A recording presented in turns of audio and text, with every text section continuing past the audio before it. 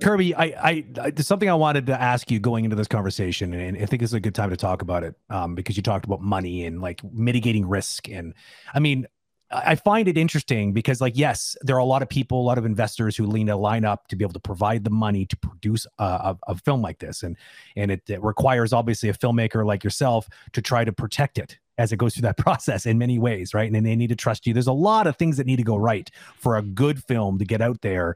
But I think that, like you touched on it earlier at the beginning, like the nucleus of this, it required you to kind of pro bono this thing. You did a lot of time and a lot of energy and like a lot of emotional, personal energy, including your daughter, to lay down the fabric that inevitably led to people being interested. Or like you said, it was too much of trouble to ignore because it was just too good to ignore, right? So I'm just curious, like, how do you in your mind manage that level of, time commitment? Because you're a dad, you're a family man, you got a job. Like, how could you have possibly put that time together, and how could you justify it in your mind? Because it could have very easily, the odds were not in your favor. This could have very easily not gotten made. So how did you parse that in your mind? Or it could have blown up in my face midway. Sure. So lots of things could have happened. I would have nightmares of Orson Welles and Richard Williams telling me,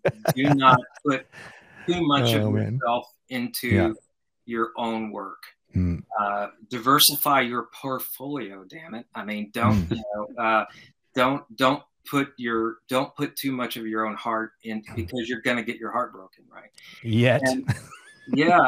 And I got to say, and I got friends who were teachers, professors, and doctors, and I often envy their path because, hey, you get this degree, you jump through this hoop, you're a doctor. Congratulations. That's all you got to do. It's the path in this business. It's not that way at all. If you're going to be a creative person, you don't get those well-worn grooves, those career paths already set for you. If you get this degree, if you go through this program, you get to be that thing. That's so true. In creative life, that is not the case. That's so true. And so I've never known any director, I've never known any artist, I've never known any filmmaker who you repeat their path and you get to do that job. Yeah. Everybody has to dig their own niche out and make their own slot and then fill that slot. There are no pre-dug slots for you. You have to. There's no other way to do it. I wish there were. Like I say, I envy my friends who are not in this business for how predictable the path is for them. But it's not.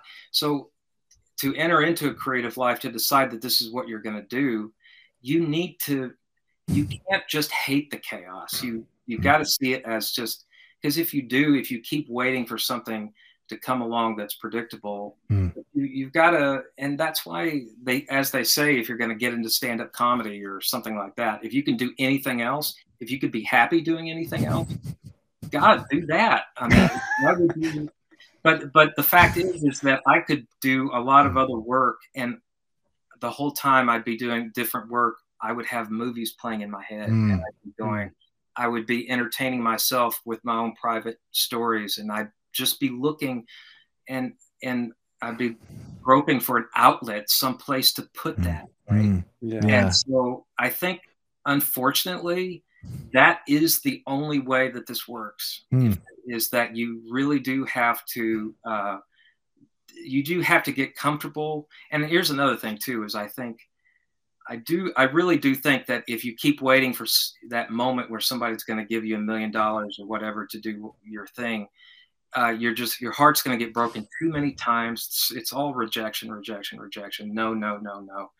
So you better love doing it for other reasons besides that day that it all works together. You better love the process of it. You better, you better love putting that story together in private. You better get enough joy out of that in private to keep you going. Because if you're only waiting for that day when it pays off, then how much disappointment, how much heartbreak can you live with? And it's a finite amount. It's interesting because you kind of turned that whole project into this fun journey with your daughter, which I'm sure you're going to cherish for the rest of your life, because I mean, like, she was 6. Like, what a precious time to be spending that kind of time creatively with your daughter. At the end of the day, if it all blew up, you would have at least been left with that beautiful memory of building a story with her, right? So It ended up being a time capsule for our family, yeah, and oddly enough, a metaphor for I mean, the whole story ended up being a metaphor for our family going through the process of trying to make the story.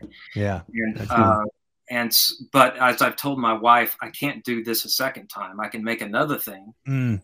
but I can't have another kid wait another 20 years, you know, and I can't put what am I going to put my grandkids in the next one? You know, I mean, Yes. So the next thing will not be anything close to what the first thing was. Yeah. You have to reinvent the wheel every Yeah, time.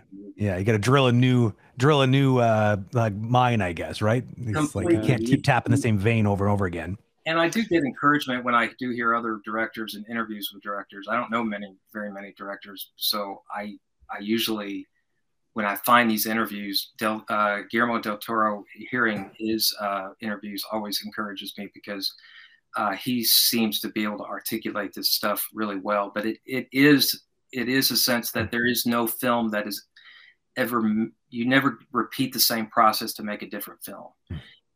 You go through a whole different set of hurdles, a whole new different set of challenges. If it's a different film, it's going to be a different process to make that film. So.